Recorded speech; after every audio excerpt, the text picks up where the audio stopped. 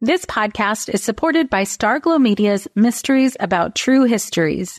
From the creators of the hit top-ranking kids educational podcast in the world, Who Smarted, the Emmy-nominated Nat Geo Disney Plus's Brain Games, and Netflix's Brainchild, comes Mysteries About True Histories, affectionately known as MATH, or math, in which kids ages 6 and up can hear humorous and educational stories that follow two best friends, Max and Molly, while they go on adventures through time, solving puzzles, hidden equations, talking about history, and making learning cool. Episodes transport listeners to moments in history like Pythagoras' ancient Greece, the era of the Aztecs, Sir Isaac Newton's England, and more. When I drive my son to school in the morning, we listen to these episodes that fit perfectly in our commute, with the episodes being about 15 minutes long. And this podcast is right up my son's alley because he loves to solve problems and happens to love math and the types of punny jokes that Max likes to tell. So tune in to Mysteries About True Histories with your kids. You can follow and listen on Apple Podcasts or wherever you get your pods.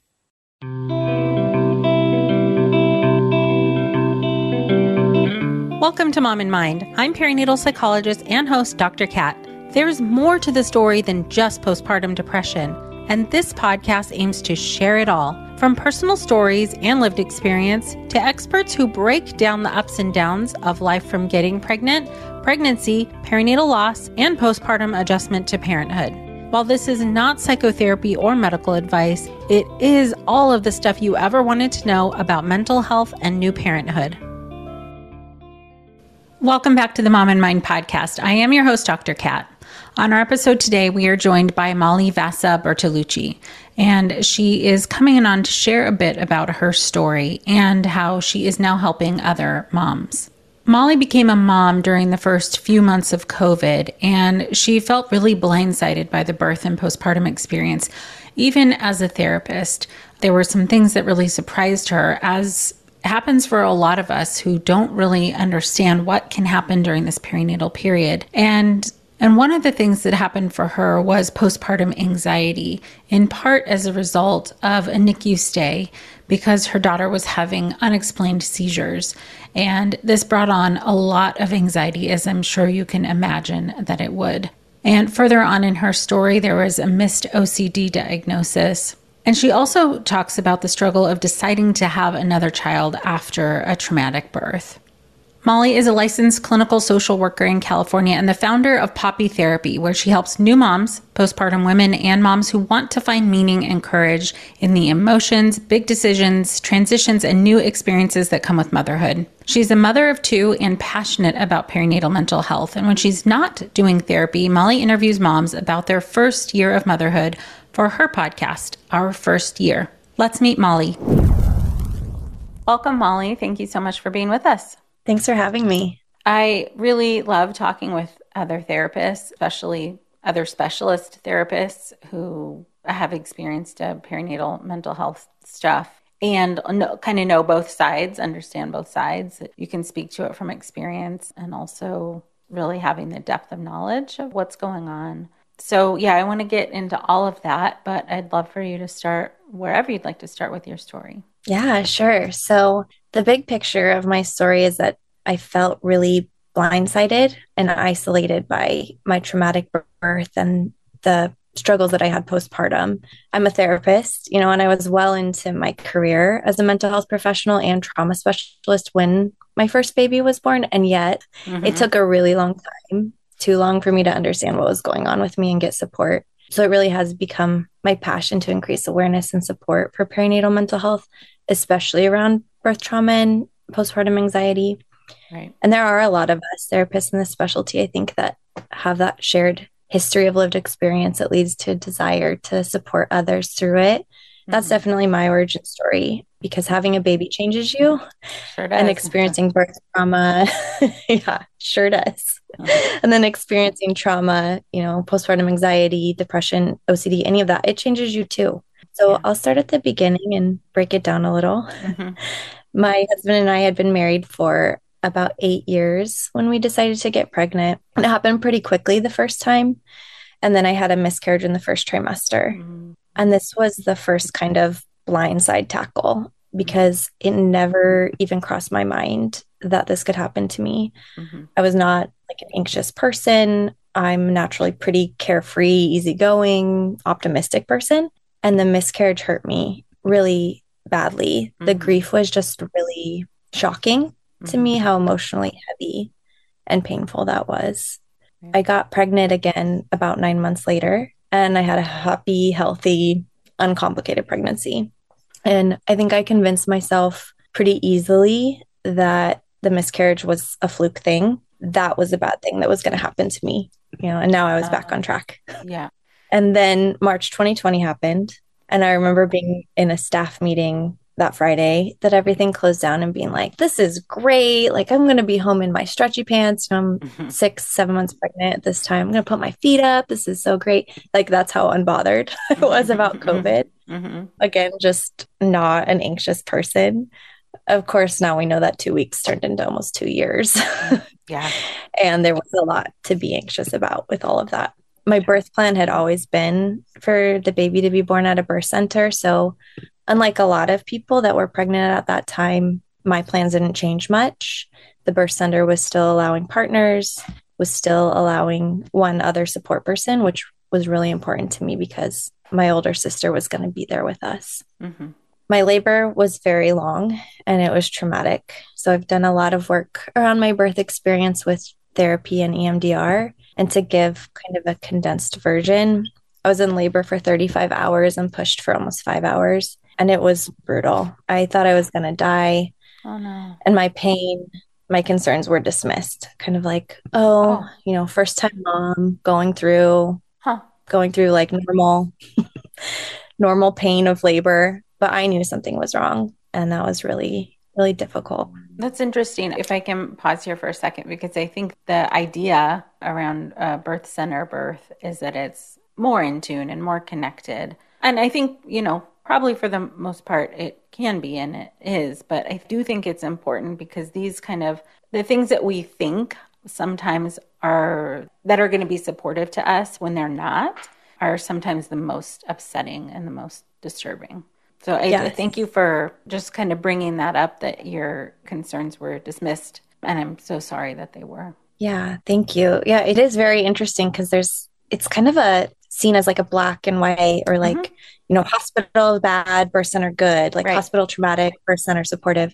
And there's so much that can happen in birth that can lead it to be traumatic, right? And that was part of what was difficult about my recovery was that it was hard to wrap my mind around that this was supposed to be such like a supportive environment. And I really trusted my body. I was an athlete. I was excited to see what my body could do. And so there's a lot there around why it was so traumatic too. Sure. So you knew something was wrong. It's really hard to say, but I knew that things were not progressing the way they should have. And every time I would say, I feel like I'm going to die.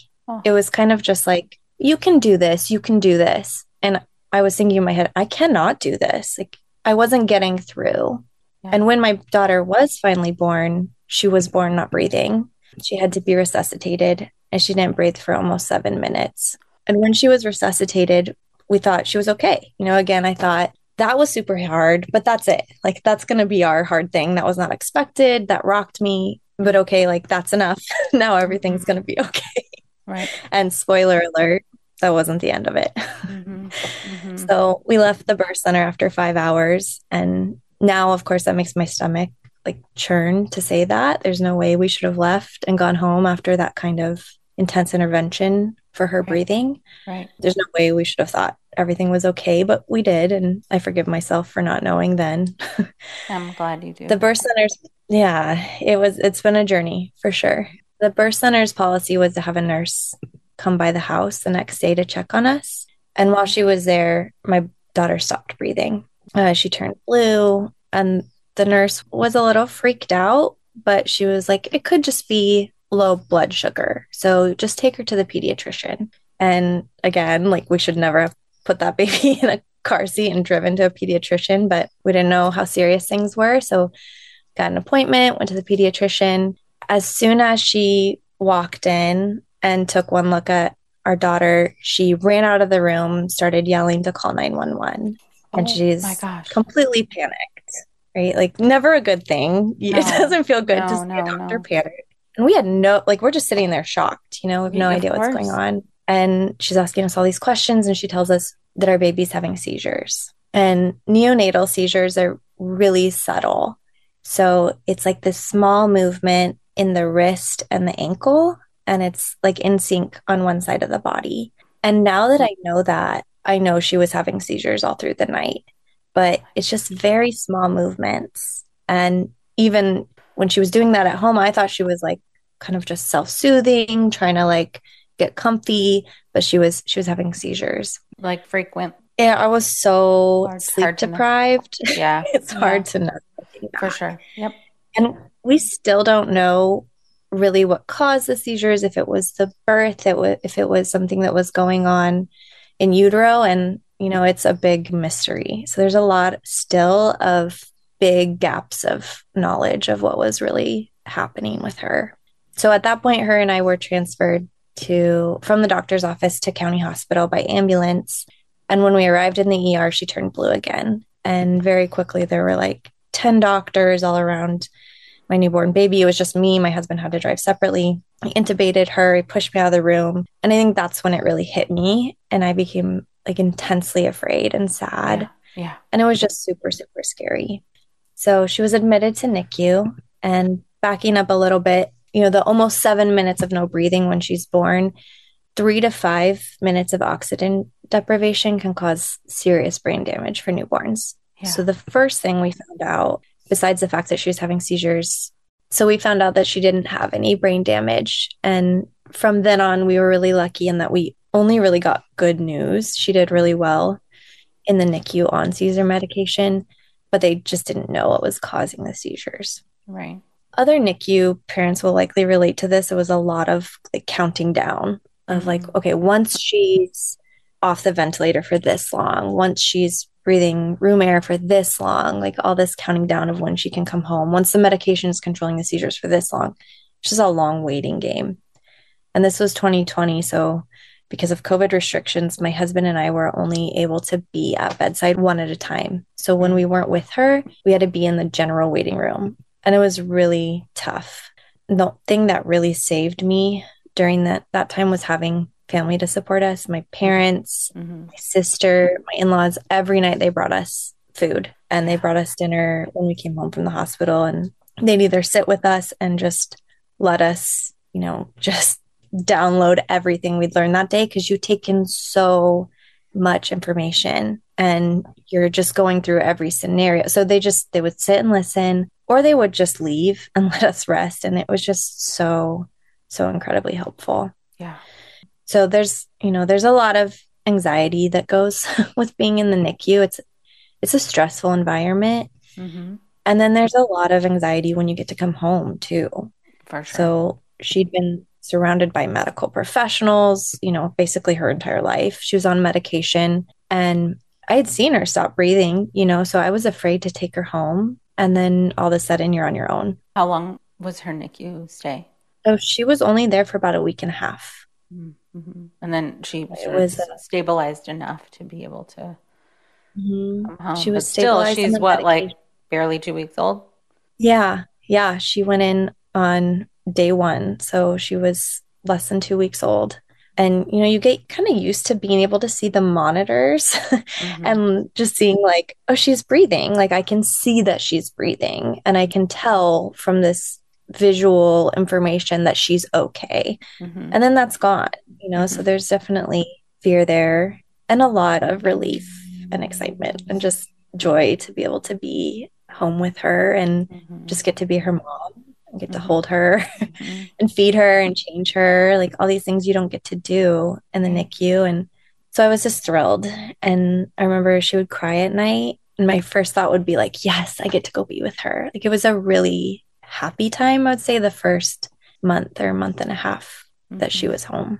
So I thought we were in the clear. We had been in our own little bubble of trauma. We just weren't connected with the outside world or what was happening at all. It just wasn't on our radar. We were just kind of tunnel visioned with our own situation. And then once we got home, there was a lot of space and quiet to kind of start processing what had happened. Mm-hmm. And just as that honeymoonish feeling of being home was starting to fade out a little bit, the world outside just really fell apart. Mm-hmm. California was on fire that summer. Oh, I yeah. I remember that. remember. I do remember. It was terrifying. It felt like the end of the world. For And sure. we lived near the San Gabriel Mountains then, and you couldn't go outside. Like we were Mm-mm. running air purifiers in every room. Our home smelled like smoke. You couldn't escape it. Mm-hmm. It was really intense. And George Floyd was murdered. And because of the protests and COVID, LA County had implemented like mandatory curfews. Mm-hmm. And the COVID numbers are really scary. Like people we knew were starting to get sick and die. It really felt like the end of the world. Yeah. And I started to feel really scared and really isolated. Everyone was isolated.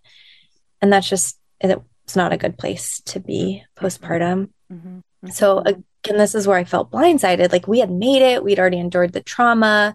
We'd been through the hard part. She was okay. And I didn't know then what I know now, that birth trauma and a NICU stay increases the rates of perinatal mood and anxiety disorders and PTSD. Mm-hmm. All I knew then was that I worried a lot about her health. And I felt like if I didn't check on her all the time, she would stop breathing and die. And that didn't seem that far-fetched, right? Because one, she'd stopped breathing before. Mm-hmm. And two, the air was really bad. Right. And so I think it started there, just this really common fear that moms have that their baby will stop breathing in the night. Mm-hmm. And then it was a bit of a slippery slope because I could rationalize a lot of my fears. Absolutely. Right. This podcast is supported by Understood Explains. As parents, we are often having to figure out things as we go, and that is very true for our children's education. And to help you out, I want to tell you about a podcast called Understood Explains. This season is hosted by teacher and special education expert Juliana Urtube, and she discusses all the things you'd want to know about individual education plans, or IEPs, what they are, why they're needed, who benefits from them, and what to expect when you have meetings with teachers. I could have really used this podcast when my son had an IEP for speech when he was 6. I was overwhelmed trying to understand the process and what everything meant. The episode on Understood Explains, Does My Child Need an IEP? Was the kind of info that would have really helped me get the most out of the educational support of the IEP for my son. And if you need that kind of support, I really recommend this podcast. To listen to Understood Explains, search for Understood Explains in your podcast app. That's Understood Explains. This podcast is supported by Posh Peanut. Raising a family can be tough, as we know, and it can also be amazing and beautiful. Posh Peanut gets it, which is why they make beautiful, soft clothing that is tough enough to withstand all of the rough and tumble of childhood. And they have sizing for parents as well. You could even get matching clothing for the whole family. Made from viscose from bamboo, the clothes stretch with your kid as they grow and are 4 times stretchier than cotton. These clothes are made to last, loved by parents, and approved by kids. Posh Peanut makes thoughtfully crafted, beautiful, and stylish clothing for kids and families designed in-house, from beautiful florals to your favorite brands such as Hot Wheels, Disney, Hello Kitty, and Barbie. It's also breathable and chemical-free, which means they're delicate on sensitive skin. So I got my Posh Peanut loungewear, and I've been putting it on, especially after my long client days, because I need the instant comfort and relaxation. It's one of the ways that I do my self-care, because the soft, stretchy fabric of the Posh Peanut loungewear is really comforting to me. Right now, Posh Peanut is offering our listeners 20% off your first order with promo code MIND. Go to poshpeanut.com/mind and use promo code MIND for 20% off your first order. That's poshpeanut.com/mind, promo code MIND. Yeah, it makes it really difficult to, like, when fear and like recent reality become fused in that way. It's sure, even as a therapist, like you could use all your skills or all the stuff, but there's a way in which, even though you might be able to, and I don't know if this was your experience, but even if you might be able to recognize a fear as a fear or a thought as an irrational thought, you're so lit up emotionally, and there's nothing like that vulnerability of fearing for your child. It's Yeah, just nothing like so it. raw. Mm-hmm.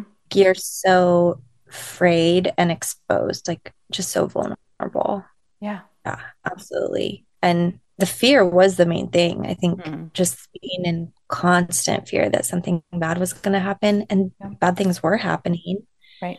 And then something bad happened to us. My beloved dog died. And this was like the floodgates opening, just Mm-hmm. the combination of the health anxiety and the trauma, and then just being in such a vulnerable state of grief. Yeah. It supercharged my anxiety, and Yeah. it really catapulted me into OCD. Mm-hmm. And the best way I can describe my experience with OCD is that I felt every single second that went by, I was just consumed by fear and doubt. Mm-hmm. I couldn't sleep. It got to where I couldn't drive with my baby in the car. I would become like convinced that I hadn't shut her door. And then I would have really vivid images of her car seat falling out of the car. Mm-hmm. So I would pull over like multiple times on a short drive to just go around and check that the door was shut. And then, on the way back, I would just get convinced that it wasn't shut well enough, or I didn't check well enough. And I couldn't help it. I could just never feel sure. Right. And it was really tough because my compulsions were really sneaky. And what I mean is it wasn't really visible. It was a lot of mental compulsions and rumination. And so I was just putting myself through this mental and emotional torture just constantly. And I remember being in bed, just like so tired, crying, trying to resist thinking about like these horrible scenarios and just being exhausted. And there was also a lot of health anxiety and uncertainty because we just didn't know what was going on with her seizures. They were controlled by medication, but that medication was not a long-term solution because it was really a sedative. And so we were very slowly weaning her off this medication, not knowing how that would all play out, Right. and then not knowing what the effect of the seizures or even that kind of sedation, like what that would do to her development. Right. And so it just was more and more fuel for like the mental and emotional chaos that was going on in my head. Yeah. I mean, there's no area of your life that doesn't have a big question mark on it. I mean, outside of like, the connection or stability in your relationship or relationships, like people you can count on is what I mean. But even with COVID, people you can count on can't be there for you in the way that you're used to them being there for you. So it's such a huge amount of upheaval. Yes, that is such a good word for it. Like that's what it felt like. Like there was no stable ground. Everything felt very shifty and uncertain for sure. And during all of this, I had a really hard time telling the difference between what was being a first-time mom, adjusting to motherhood, and what were mental health symptoms. I had a really hard time describing my symptoms and what was going on in my brain. Like I knew something wasn't right, but there was a lot of dismissal or downplaying of my experience. Things like, oh, welcome to motherhood, or like when you're a mom, you worry, like your heart lives outside your body. Just Right. COVID heightened everyone's anxiety. So, no one thought it was strange I wasn't taking her out and about. So all of that just kind of compounded. And I remember being really like flummoxed, just being like, how can all these moms survive this? Like, how is everyone just going through life feeling like this all the time? Like, if this is motherhood, like I am not cut out for this. And it was just really hard for me. I didn't know that what was happening in my head was not the norm, right? And I was a therapist, but I just couldn't clock the symptoms as symptoms. I couldn't see them from where I was in the midst of them. Yep. So I suffered for a long time. And I remember being at my sister's once, she has 4 kids, and I just was kind of talking to her, like casually mentioned this really graphic, intrusive thought I'd had about something happening to my baby. And, these things were happening in my head all of the time. Yeah. But she looked at me with this face of like horror and concern. And she said something like, that sounds so scary. I'm really sorry. And that's when I realized like, oh, I was right. This isn't normal. Like this isn't just first time mom stuff. Like I need to get some help. So up until that point, did anybody know that something was going on for you, or there's no inkling anywhere? Yeah. Isn't that it just amazing? went really under the radar. It's fascinating to me and so sad how well we can just continue to function while you feel like probably the worst you've ever felt. Oh, yeah. And just not a moment of like rest. Right. It just constant. Yeah. And still, still functioning, still caring for an infant. Mm-hmm. And even after, even after I got help and support and I was stabilized, trying to describe what I was going through to people, it'd be like, I had no idea. And it's wild. Yeah. So your sister didn't know. And in some ways, you're just starting to really realize it at that point. Yeah. How far out was that? So I think that was when she was about 6 months old. Mm-hmm. It's a long time. And initially, I began with just talk therapy. And that was just really not helpful for me with the OCD symptoms at all. It just kind of fueled the rumination, the mental, like I was just searching for clarity so I could talk for hours and hours and go around and around trying to find some certainty and reassurance. It was exhausting. So an SSRI helped really turn down the volume on that and give me some margins and like a vantage point to see everything a little bit clearer and get on top of that. And then EMDR helped me process the birth experience. And again, I was so isolated, just the combination of the pandemic and my unique birth and postpartum experience with the seizures and the NICU stay. I had tried to go to some like Zoom new mom circles, new parent circles, and the topics, like the things that other new parents were going through were just not what I was going through. Right. And there would be like well-meaning comments that left me just feeling really alone. And I eventually found Hand to Hold. It's an organization that supports NICU parents. And they had Zoom support groups. And attending that group was a huge turning point for me. I felt, I think for the first time, that I wasn't alone in some of my experiences. Oh, that's amazing. Right. And so, I mean, I don't know if you got these types of questions, but the kind of how did you not know something was going on? I think if you've been through something like this, then you for sure know how you don't know. Because it's in part like when you're in survival mode, you're not always like meta thinking about like, how come I'm choosing to interact with people this way or what? Like, it's not, you don't have access to that. It's really just fundamental, like basic, get through the day. Yes. Yeah, totally. And when things were really tough, like all that time, I didn't know I was dealing with OCD. That's not the diagnosis I was given. And so like the line between generalized anxiety disorder and OCD is a bit gray, and to a certain extent, it doesn't always matter. But for me, knowing that I was dealing with OCD helped me make sense of what was happening with me. Like I could look at the way my brain was functioning and understand why it was so incredibly uncomfortable for me to sit with like any uncertainty and how that was driving my behavior. Yeah. And the avoidance, reassurance seeking, all the like compulsions that were taking over my life. I think that getting a diagnosis of OCD sooner and being able to understand my experience in light of that would have relieved so much of my suffering. Like the PTSD, the health anxiety, I could wrap my mind around that because it made sense to me in light of the birth trauma and the NICU stay, right? Like anyone would say like, oh, that was scary. That was traumatic. But the OCD is what really blindsided me. Like, okay, everyone's okay. Like we're home, we're safe. But like I did not feel safe. And so understanding more about OCD helped me a lot. So at what point did that become more clear, or did somebody help you figure that part out? Yeah, I had a therapist I was working with for the PTSD. And at some point she was like, I don't remember what it was exactly, but something clicked for her. And she was like, okay, this isn't helpful for you. We need to add in a supportive medication. And like a lot of, I think, new moms, I was hesitant about medication because I didn't know, is it safe to breastfeed with this? And even when you do know that, sometimes you think like, I don't want to do that, or I shouldn't need medication, right? There's tons of stigma and shame around medication. Yep. And so it took me a while to get there. And it was life-changing. It was really life-changing to get the medication and then to get the diagnosis of OCD and to start working on the avoidance and work on not engaging with the compulsions and the rumination.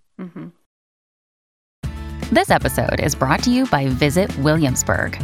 In Williamsburg, Virginia, there's never too much of a good thing. Whether you're a foodie, a golfer, a history buff, a shopaholic, an outdoor enthusiast, or a thrill seeker, you'll find what you came for here and more.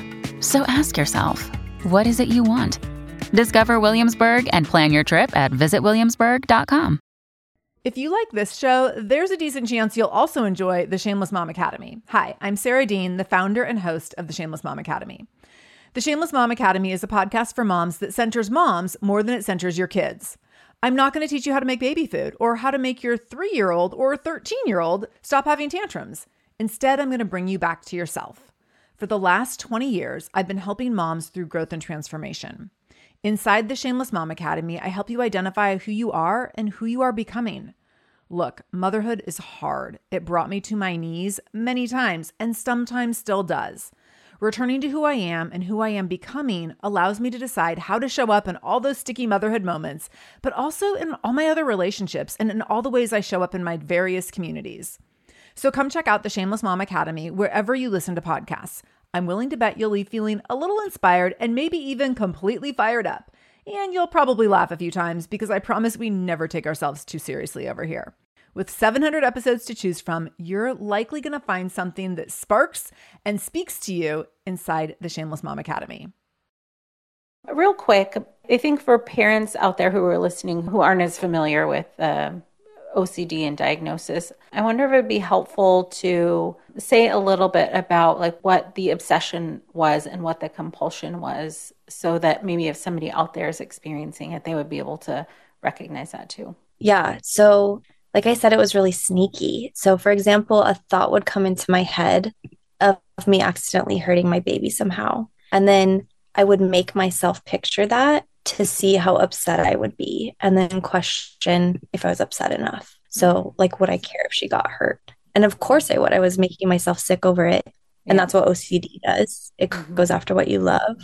So I was just putting myself through this mental and emotional torture of just like picturing these things over and over and making myself picture it to just be sure that I would be upset. And it was, exhausting and so confusing and just like heart-wrenching, right?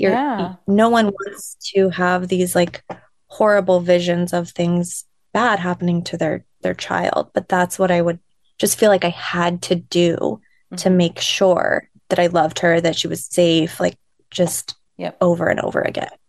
Right. So nobody knows this is happening. This is so internal. To your point, it's a mental compulsion. It's not like something that you might be able to see a little more like classic OCD type of symptoms, like if somebody's hands are red from washing them all the time. Like that stuff you can see. This is internal, and it's a special kind of torture, if you will. And I think one of the things you said that's super, super important is that just to highlight is that all of the time that this is happening, you don't want any of that to be happening to your daughter. Right. You're making sure that it doesn't. So it's not, and you're horrified by having to go through this process. That's one of the things like that people who haven't experienced this don't really get. So thanks for highlighting that. So the people out there who are experiencing it, who are having such an internal experience,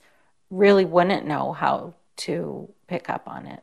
Yeah. And it is so torturous because then you're thinking, why am I having these thoughts, right? And we know that it's because the part of your brain that's protective is just lit up, right? Like you're wanting to do everything you can to protect this baby.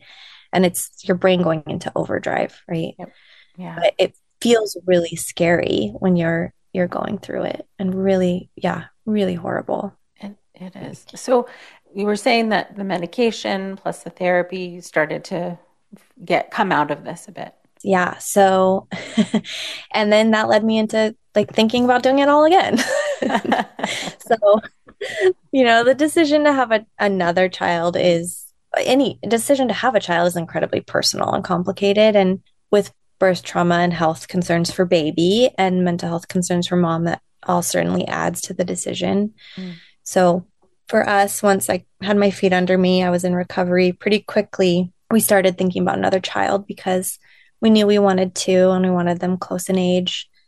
We didn't know, and we still don't know what caused my first daughter's seizures. So we did what genetic testing we could, both for her and for us. And ultimately, just all we could do was take that information and use it in our decision making. We didn't get really clear answers. There was nothing that came back that felt like added clarity. It was just, seemed like a fluke thing. She's doing great, by the way. She's off all medications. She's no longer followed by a neurologist. She's pretty well within the developmental window. She's done really well. By this time, we didn't know all that. So it was still pretty unknown, but we decided to have another child. And I think there can be a temptation to have a do-over of a negative birth experience or postpartum experience. And I think that was present for me a little bit. My second birth ended up being really healing in a lot of ways, but a lot of that does have to do with the therapeutic support, both processing the first birth and preparing for the second. And you don't have to have another baby after birth trauma to heal. You don't have to have another baby after postpartum anxiety or anything to heal. I did put in place with my second pregnancy a lot of supports for postpartum that just weren't on my radar with the first. I was on medication. I had a therapist, just the practical help that I didn't know I needed and also wasn't available because of COVID. And then also being really intentional about being part of a community of other moms. I knew so much more, so I wasn't going to be blindsided. And you've written, Dr. Kat, you shouldn't have to learn about perinatal mental health the hard way. And that so resonates with me. I think a lot of us in this field, we did learn the hard way. And we know now that it doesn't have to be that way. Right. No. We know now how much support there is. Yeah. And there really is, but there's still too large a gap between, people finding out the hard way and then figuring out that there's help available. I mean, the gap is closing for sure. And little by little. Little by little, it's inching towards that. So at what point for you did you decide to specialize in perinatal mental health? I think pretty quickly, once I realized what was going on with me, I was like, everyone needs to know about this. I can't believe I didn't know about this. Right. And it kind of became my whole personality pretty quickly of let's talk about birth trauma. Let's talk about postpartum mental health. It's like this whole new world opened up for me. And I had specialized in trauma before my kids were born. And so it felt kind of like a natural path of being able to kind of take all of that expertise and experience and then really want to focus on birth trauma. So I focus mostly on birth trauma and postpartum anxiety with the moms I work with, and also with just how helpful EMDR was for me, and having my own personal experience with it led me down that path as well. So yeah, it was like, okay, this was really the impetus of this is what I want to do. I could talk about this all day. Right. This is what I really care about. Yeah. And how huge the need is, speaking to those gaps. I mean, I'm sure there's no shortage of people who need your help, need our help, need a specialist. And there's a lot of room for more specialists to come into this field. We just need more people doing this work. Yeah. Yeah. I mean, if you think about the fact that 85% of women become mothers, and then you think about the stats of perinatal mood and anxiety disorders, there's just so many people that are suffering or do need that kind of support. So yeah, for sure. Yeah, it's huge, massive. And you've started to do some other fun stuff. Yes. Yeah. I have recently started a podcast, which is completely outside of my comfort zone. And funny being on a podcast, but it has been so much fun, right? It's so much fun, right? It is. Yeah. So my podcast is called Our First Year, and it's interviewing moms about their first year of motherhood. And this came again from my experience of, the first year wanting to ask so many questions about how everyone else was doing this. Yeah. Just like I devoured birth stories when I was pregnant because I wanted to know, what are all the possible outcomes and what's it like for everyone else? And I just didn't find anything like that for parenthood. And so that's the origin story of our first year. And it's quickly become, one of my favorite things to do is to talk to moms about their first year of motherhood and learn about their families. Yeah, it's amazing to hear people's experiences because they can be so unique and different at the same time that there are so many similarities. That's just like the thread that weaves a lot of people together, even if it looks slightly different from person to person. It's pretty amazing. And such a great perspective to give, to be able to share with other people that it doesn't have to look one way. And it often doesn't. There's no right way. Yeah, totally. No one right way to be. There are a lot more right ways than there are like quote unquote wrong ways. So yeah, great. That's awesome. So understanding, that you as a therapist, I have a similar story, didn't know what was going on. But from all that you've learned and all that you've experienced, what's your top takeaways for parents who are going through this? Yeah, I just want parents to know that there's help. If things feel hard, you don't need to fit into a diagnosis, or you don't need to know what's going on with you to get help and to benefit from help. So if you're not feeling like yourself, reach out. I know now, of course, as a therapist, just how much support there is for parents, but it's out there. There's a whole world of support out there for you. Absolutely. Thank you so much for coming on and sharing your story and your experience. And I just know that there are people out there who will hear themselves in your story and get the help that they need. Thank you. Thanks so much, Dr. Kat, for having me. If you'd like to get connected with Molly, please find her on Instagram at Poppy Therapy or her website, poppytherapy.com. And for those of you who are suffering or know somebody who could be suffering, for sure share episodes like this so that people out there can know that they are not alone. It is hard to measure how important it is for people who are feeling alone and are feeling lonely and confused by their experience to know how much your story or someone like Molly's story impacts people, impacts their ability to know that they can get through this. And I have also created several courses online for people who are suffering, who can't quite get to a therapist yet, or who aren't even sure that they need or want to go to a therapist yet. The courses I've created are bite-sized. They're very easy to look through or listen to, and it's on demand, and you can do them at your own pace. So again, if you or anybody that you know is struggling in this postpartum period with the adjustment to parenthood, want to understand why you feel the way that you feel, and more importantly, have tools and tricks to get through, then please go to wellmindperinatal.com to my courses section and find out for yourself how they can be beneficial to you. Thank you so much for being with us. Until next time. Please find the Mom and Mind podcast on momandmind.com or wellmindperinatal.com, where you can also find access to my free online mini course that is specifically designed for people experiencing anxiety in the postpartum period. Or you can learn more about the 3.5-hour self-paced course that I created just for managing postpartum stress. You can also connect with us on social media at Mom and Mind on Instagram and Facebook. Thank you for tuning in and learning more about perinatal mental health.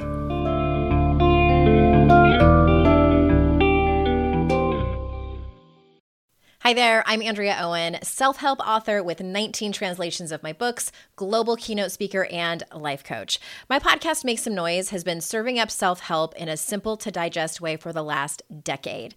The topics brought in each episode are practical and easy to implement around topics such as working through fears that keep you stuck, different modalities of therapy, managing your negative self-talk, and more. We bring you guest experts, solo episodes, and I even coach listeners on the air around relatable struggles. I also do my best to weave my sense of humor into some heavy topics because, let's face it, life can be pretty hard, and it's so much better when we can have some fun while walking through our challenges. Whether you're seasoned in personal development or just starting out, Make Some Noise podcast will help you become the best version of yourself, the person you're proud of when you look in the mirror and show up in your life. Simply search Make Some Noise with Andrea Owen wherever you listen to your podcasts.